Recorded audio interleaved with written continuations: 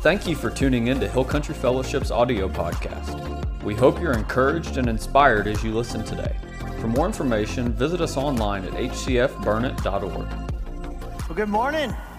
I'm excited about today. I do want to reiterate, if you've never been water baptized, I highly encourage you just to say yes to Jesus and that he said, be baptized. It's a really good thing when you take your master's words and you live them out. So I encourage you to be water baptized today if you haven't done that. And also as we were singing, I felt like the Lord, we're singing one of the songs there, and I just was overwhelmed by the love of God towards us. And of course we had our annual fundraiser for the Pregnancy and Life Center this week, and just thinking about God being a creating God, a creative God, a God who thinks up every individual that's ever been born. And the desire is, because he's a loving and creative God, he makes us, and then his desire is to pour his love into us. So if you're listening online or on the radio, you're here today and you've never made a decision to follow Jesus. Being baptized is fantastic, but it doesn't get you to heaven. Eternity is found in one way only, and that's saying yes to Jesus. God made you and thought you up and crafted you and designed you specifically the way you are. And then his desire is to redeem all the amazing things in you, but it's got to start with a relationship. And so if you've never made a decision to follow Jesus, Jesus makes it really easy. He did all the hard stuff. And he says, here's a gift. You accept me and I'm yours forever. Eternity, an abundant life here on planet Earth, him molding and shaping you into the image of Jesus. But it all begins, like Romans 10 says, with a belief in your heart, saying, yeah, I believe you're the Lord and Savior, you're the Creator God. And by faith, I'm gonna say with my mouth that you're mine and that I'm yours. And so if you're here and you've never made that decision, you don't have to know all about Jesus to make that decision, or no one would follow Jesus ever, because we're always discovering more. But you start by faith in saying, I believe and I want to be saved. Would you save me? And he'll save you. You don't have to go through a massive long prayer, but you can. You don't have to repeat after me words, but you can. You accept the gift and you open the gift. There's no rules to opening gifts. We just get to open them and they're ours. And so he gives you the gift of eternal life. And if you're here today, the most important thing I can say, the most important words we can sing, the most important prayers we can pray are for you who don't know Jesus. For those of us that know Jesus, we learn, we grow, we're discipled, we mature. We do all the stuff that helps us become greater followers of Jesus, but we're saved. Not but, we're saved. Praise God, we're saved. For those who don't know Jesus, the most important thing ever is for us in this room to let you know there's a God who loves you. There's a God who can't stand sin and can't stand the work of the devil. And so he made a way from the beginning of time, and then Jesus showed up on planet Earth, and he made a way to save us for all time, and that was through the life, death, and resurrection of Jesus and us choosing to follow him. So if you're here today and you've never made that decision, know that he wants you, he desires you. Don't get cleaned up, let him clean you up, but say yes to Jesus. And then I encourage you to eat hamburgers and get dunked in water baptism right after that. And here's the thing, our mission at HCF is leading people to discover their purpose and then the joy of Jesus. And the ultimate purpose for every human being ever is to know Jesus. Now, we have other purposes and other discoveries to make within that following of Jesus and the unique things he crafts us to do. But the ultimate purpose of all humanity is to be saved by Jesus. And so our desire is always going to start with the big purpose, capital P, is for you to discover that the purpose of your life is to be saved by Jesus. And then from that, as we live out the joy of Jesus, we get to be a Jesus-following church and people and family that loves each other well. Proverbs 17:17, it says this: friends love through all kinds of weather, and families stick together in all kinds of trouble. So this week I was, or not this week, but earlier this year, I was talking to a couple, and they were talking about membership, and they were relatively new here and had moved to the area and had some church wounds in the past that didn't stop them from following Jesus, but it made them go, church. And then they had church questions like, why membership? I get family and body and all that, but what does that matter? And so we were talking some stuff through just with mainly the issues from the past that they were struggling with. And the husband said, sometimes, he goes, I always love Jesus, but sometimes I can't stand the church. And it's a very common problem for a lot of people in living out their lives of following Jesus. And then the wife asked the question. I read that passage in that same version because I love the Message version for that verse. Proverbs is a wisdom book, so it's telling us how to do life together in Christianity and in the church. And I read that, and so she said, well, then why do so many hate when storms come? And why do people leave when trouble happens? And I said, personally, I think they're letting pain dictate their lives, and they're not looking at Jesus. It doesn't mean it's the end of the story for anybody. But if I ever let pain or circumstances or people's actions and reactions dictate my life instead of Jesus, well, good luck. And it probably ain't going to be good. Because then I'm making the decisions based on pain or fear or worry or circumstances as opposed to eyes on Jesus, and nothing will ever go wrong for me. Suffering may happen, but that doesn't mean that's wrong, because if I'm following Jesus wholeheartedly, nothing can really go wrong from my life. And so we have these struggles. And today we're talking about family, and we'll get to the big idea in a moment, but we struggle with, well, what does family really mean? Yeah, we're all a part of the Worldwide Church of God. That's family enough. And it's like, well, that'd be like every cousin of mine being, in my house. And that doesn't make sense. I have my household. That's my family, and the rest are my extended family. The Worldwide Church of God is our extended family, where God places you as your family that you're supposed to do life with through all kinds of weather and whatever trouble may come. And so there's some biggies that stop us from really diving in, really buying into and living out what it means to be a member of a church family. There's sin, there's selfishness, there's pride. Those are kind of big overarching ones. There's flesh issues dating back to, Cain and Abel, where you have hate or bitterness or revenge, and that I'm acting that way or they've acted that way, and so I'm just going to isolate myself or kind of write my own Christianity. And then there's probably the main ones, the heart level issues that cause us to go, I don't know, pain. Not physical pain, but relational pain, heart pain.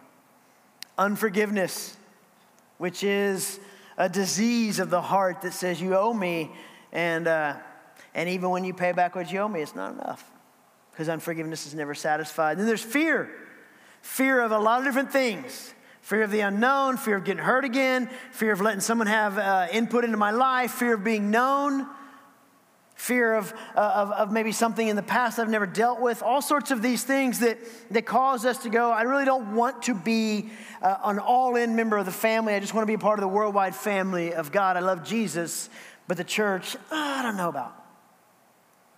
Now for me, I've always loved the church, and it's actually a bit odd on some levels because, in my wildest days, I call them 86 through 89 Southwest Texas days, I lived insane for a 2.5, 3-year period, but I always loved the church. I was always drawn back to it. I lived a duplicitous life. I wasn't trying to prove myself to anybody because I didn't really give a rip. But at the same time, I loved the church, and then I loved the flesh of my life. I was just always at church, basketball leagues and Sundays and whatever events. And if you gave me a free hamburger in college, I'm not leaving until you kick me out. I always loved the church. Some of my hardest moments in life have been walking through church stuff with people around me in every church I've ever been in. And I wouldn't change it for a thing. Some of the worst times I've ever personally lived through. I saw church people, my family, rally to me, rally to my wife, rally to my family, to the point where I was like, wow, like Jesus knows what he's talking about. I mean, I knew it, but until you experience stuff, you don't always know it, right? I can know of things, but then when you walk through stuff, you know things. I can know of a person, but it's not until I meet that person and do life with them that I know that person. And when church family rallies to you through health, relationship, accusation, betrayal, pain, gut punch to the soul, man, you can't put a price on that. You just can't put a price on that. And, you know, for me, outside of the death of my firstborn and the breaking of my own marriage during all that stuff, my biggest wounds in life have come from church people. My life, my heart, you know, my wife, my kids, my ministry, different things that happened that I walked through. Yet, like Proverbs said, I saw and lived in a church where friends were loving through these storms. And the church family was sticking together in and through that trouble. I just love Jesus Church. And there's no better place to reside, in my opinion, on the planet than in the church. So today's core value, our 6th core value at HCF, is family. And the big idea is that we are better together in small, caring communities. We're great here. This is awesome. I think Jesus gets, you know, I don't know if he gets a high or whatever, but, you know, he watches us worship. He's like, I love that. That gets me excited. Because we come together and we have a family reunion every Sunday and we worship Jesus. But it's when we pull away and get in those small, caring communities that we really begin to do life with one another. Because we can't really open up and tear things apart and ask all the questions and let everything be known in a group of 500 that we could in a group of 10 or 20 or 50 in a small, caring community. Romans 12, verses 1 through 16, give us the picture of really how to live a life of love in community with your church family. It's a long passage, and you can follow on screen if you want. It says, and so, dear brothers and sisters, I plead with you to give your bodies to God because of all he's done for you. Let them be a living and holy sacrifice, the kind he will find acceptable. This is truly the way to worship him. Don't copy the behavior and customs of this world, but let God transform you into a new person by changing the way you think. That's repentance. Then you will learn to know God's will for you, which is good and pleasing and perfect. Anybody have a desire to know God's good, pleasing, and perfect will? Like, everybody should really raise their hands. I get it, you know, but come on, man. Can you imagine if you're like, I literally know God's good, perfect, and pleasing will. And it's because I live my life not for myself, but for others in the midst of others. Because of the privilege and authority God has given me, I give each of you this warning. Don't think you're better than you really are. Be honest. No elbows, okay? Be honest in your evaluation of yourselves, measuring yourselves by the faith God has given us. Just as our bodies have many parts and each part has a special function, so it is with Christ's body, the church, worldwide, but specifically talking to each individual church. We are many parts of one body and we all belong to each other. In his grace, God has given us different gifts for doing certain things well. So, if God has given you the ability to prophesy, speak out with as much faith as God has given you. If your gift is serving others, serve them well. If you're a teacher, teach well. If your gift is to encourage others, be encouraging. If it's giving, give generously. If God has given you leadership ability, take the responsibility seriously. And if you have the gift for showing kindness to others, do it gladly. Don't just pretend to love others, really love them. Hate what's wrong, hold tightly to what is good. Love each other with genuine affection and take delight in honoring each other. Never be lazy, but work hard and serve the Lord enthusiastically. Rejoice in our confident hope. Be patient in trouble and keep on praying. When God's people are in need, be ready to help them. Always be eager to practice hospitality. Bless those who persecute you. Bless those who persecute you. Bless those who persecute you. It's tough. That's why it's best done in families. You can have people rally to you. Don't curse them. Pray that God will bless them. Be happy with those who are happy and weep with those who weep. In other words, let your heart be tender. Live in harmony with each other. Don't be too proud to enjoy the company of ordinary people. And don't think you know it all.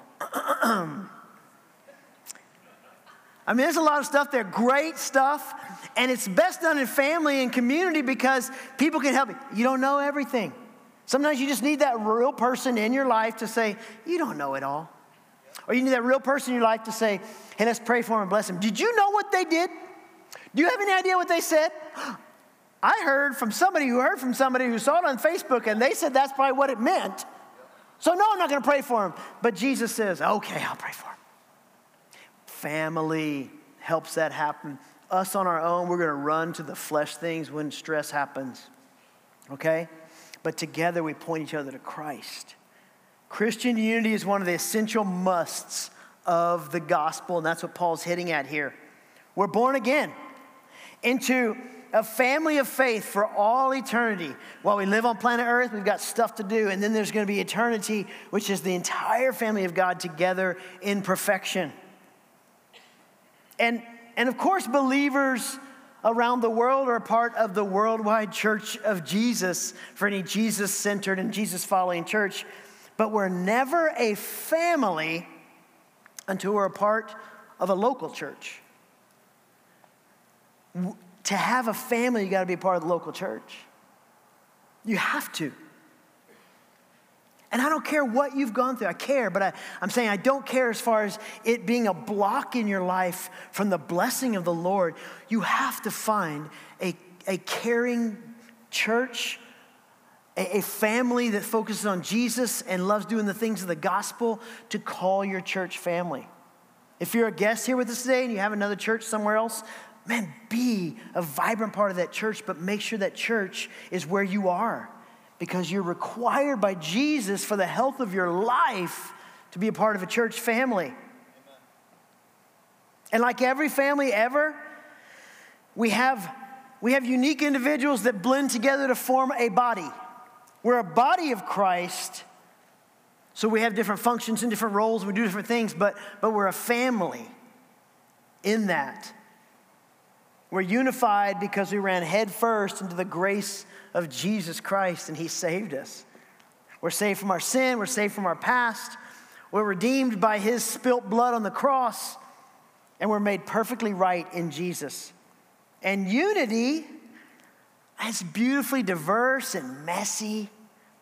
It's colorful and it's different from us. It's hard and it's easy.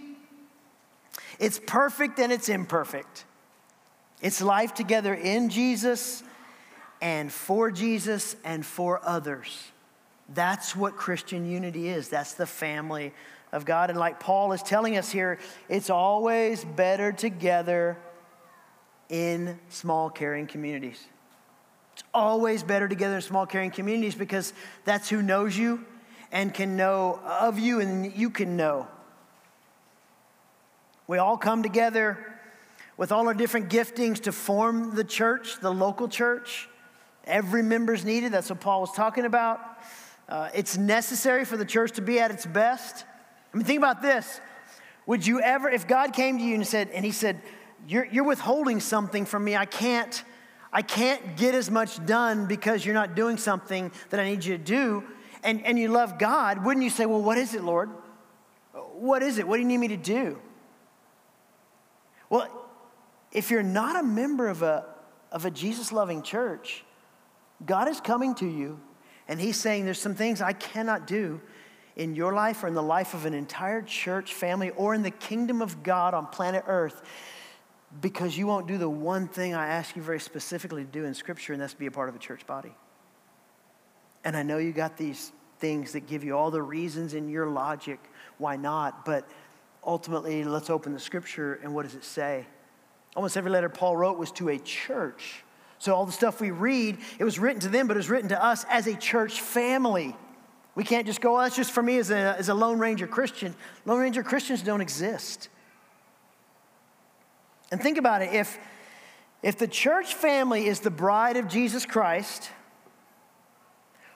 what does it say about those who don't want to be a part of it?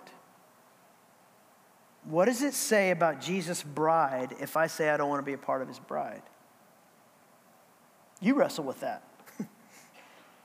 Or what if somebody lets pride or wounds stop them from being a part of this Jesus-crafted belonging that he desires for us?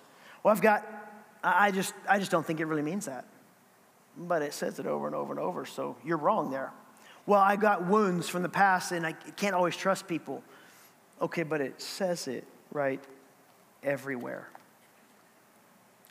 And it's the bride. I think it's one of the things that I struggle with being so selfish and self-centered and sinful, yet loving the church. I was always like, that is your bride, so I gotta love her. Like, I believe in you, I just don't want to follow you, but I'm definitely not gonna diss on your bride, Jesus. And so I had this odd reverence in my sinful ignorance, or actually it was willful ignorance. But I never got away from the fact that this is your bride. You married the church, so I will not diss the church at all because I'm not going there with you, Jesus. Although I live sinful, so I'm messed up, right? But if I say I love Jesus, but I can't covenant with a local church, can I really love Jesus? I don't know. Praise God, I don't live that way. And praise God, I don't make that decision for other people. I'm not the judge. But if someone says, I love Jesus, but I can't stand the church, or I can't do the church, or I can't be a part of a church, or I certainly can't make a covenant with the church, can I really love Jesus? If God designed life to be done in a family in church, and I'm not a part of that, what does that say about my belief? And at the same time, like, what's so awful about messiness, right? I mean, what's wrong with friction at times? What's wrong with different personalities that aren't the same as me? Like for me, my family, I mean, there's 5 kids and Sarah and I. So that's 7 loud humans, right? My family is wild and sweet and loud and funny. We're head scratching and beautiful. There's trouble getting along at times, believe it or not. And stormy weather patterns to navigate in our family life. And it's such a glorious, spectacular place to live and grow in love. If we were perfect cookie cutter computer screens with all the right binary codes and nothing went out of place, what a boring existence we would be. Who in the world really wants a bizarre, frictionless nirvana? I mean, really. We all say, I just want peace. I want nothing to ever happen. You'd be bored in a minute. You'd be like, something bad happened, please. Something spice up this life. Nobody likes a taco with meat that has not been salted even, right? It's like, don't give me the calories. Just, I need a cheesecake or something. But really, without this friction and this messiness, it's like a flat Coke or a lukewarm cup of coffee or a big watermelon that tastes like a rind. How boring would that be? We are better together in small, caring communities, and there's messiness and awkwardness and juggling that goes on there. But God created this world and redeemed us into his church to enjoy the variety of his creativity. And the stuff of life that we go through is for our maturity and our advantage. Hebrews 10, verses 24 and 25 says this. The author writes, Let us think of ways to motivate one another to acts of love and good works. Other versions say, let's see how inventive we can get to encourage each other. And let us not neglect our meeting together. Don't stop worshiping together. We must gather. He's saying there, don't neglect meeting together as some people do, but encourage one another, especially now that the day of his return is drawing near. And today it was closer than it was yesterday. And tomorrow, should he tarry, it's one day closer. Love for each other in Jesus must manifest itself in how we love and serve each other as we gather and do life together. See, God's building something here. We're going to look at that specifically, that scripture in a second. But there are so many varied parts in a church family, and he's building something. And he wants everyone to be a part of the plan that he has. Now, his message of grace and salvation is going forward, but he wants you a part of that. Ephesians chapter 2, verses 19 through 22, in the Message, it says this: you are no longer wandering exiles. This kingdom of faith is now your home country. You're no longer strangers or outsiders. You belong here. And he's talking about a church because he's writing to a church. So he's saying, not saying you belong here in the family of God, which is true. He's saying you belong in the local family of God. You have as much right to the name Christian as anyone. God is building a home. He's using us all, irrespective of how we got here and what he's building. He used the apostles and prophets for the foundation. Now he's using you, fitting you in brick by brick, stone by stone, with Christ Jesus as the cornerstone that holds all the parts together.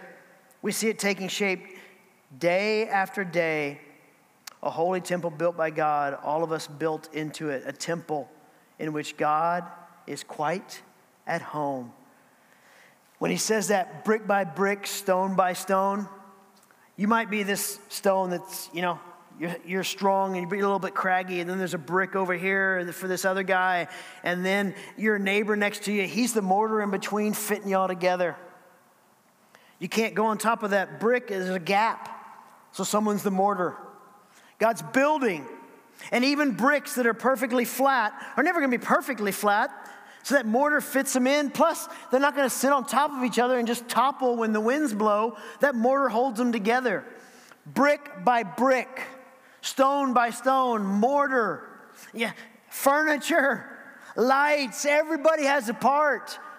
And if you don't step into what God has for you in family, there's going to be something missing there. If you belong here, what does that look like in your weekly life, in your daily life? If God plans to use you, like the author says, like Paul says there, to build and strengthen and fortify and grow his church, what are you doing to make that successful? We have life groups here at HCF. These are small caring communities that meet in homes, different days of the week. On Sundays, they meet at different times of the day. In the weekdays, they meet in the evenings.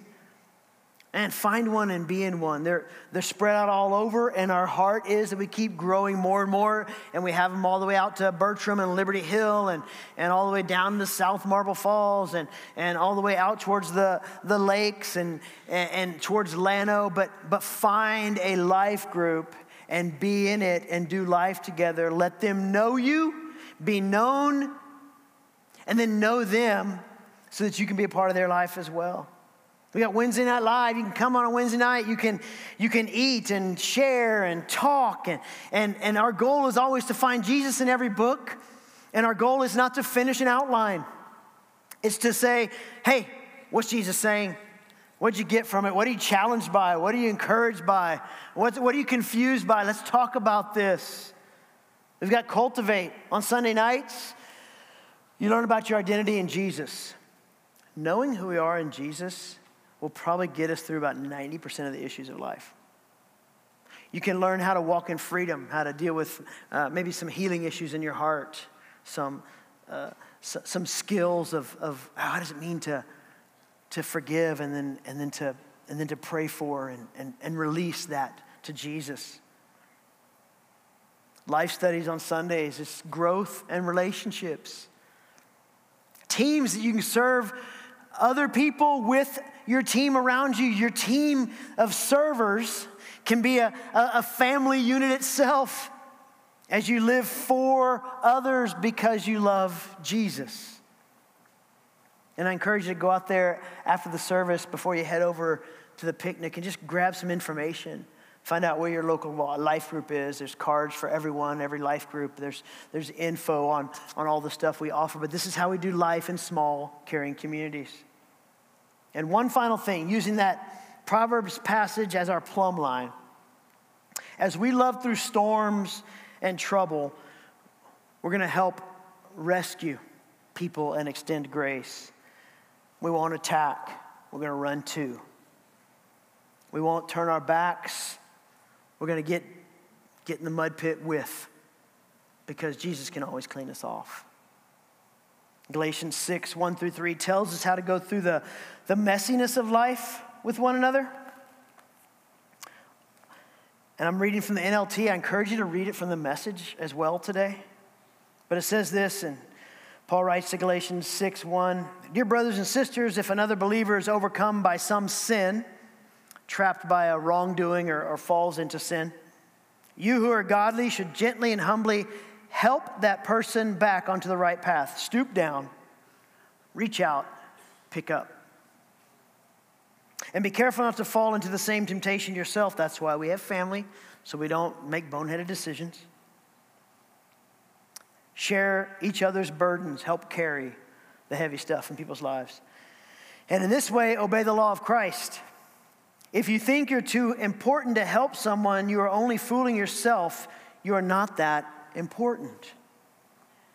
This passage, they would have read it in the way back then of, man, help set bones that are broken, help mend some nets that are torn. They would have understood the practicality of it all there. So here's the thing. Anybody have heart issues? Get set free. You got hate issues? Let's learn to forgive and release that stuff. You got fear issues? Jesus wants to heal you. He wants you to learn to place your trust in him, and as you honor him and the way he's made it, he's gonna set you free for all time. You got pride issues? Not gonna be a part of a church. You got pride issues? Just let go. Walk in the path of true life in Jesus. I'm going to ask you to stand right now. And we're going to worship him. One more song. And I encourage you, man, if you need to make some things right with Jesus and make some decisions, you start right now in this song. We're going to sing a song about blessing. And it's the blessing the Lord wants to bestow on us. The blessing will always be thwarted in some way when we don't do what Scripture asks. Being part of a church family is one of the easiest ways to unleash heaven for the blessings of your life. And we don't do it to get blessed, but he can't help but bless us when we walk in the way he asks us to. So God, we come before you today, and I'm so thankful for family. I'm thankful that we were orphans, those of us who didn't know you.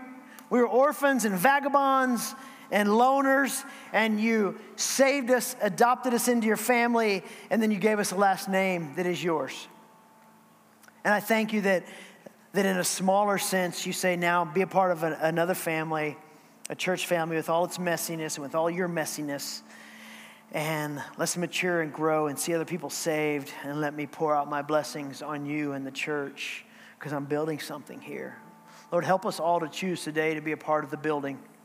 Whether we're a stone or a brick or the mortar or some fashion inside the home, let us say, Jesus, take me, have me, use me for your kingdom. But ultimately, let us all find a church family that we can call our home and do everything within us to love Jesus and love others out of that.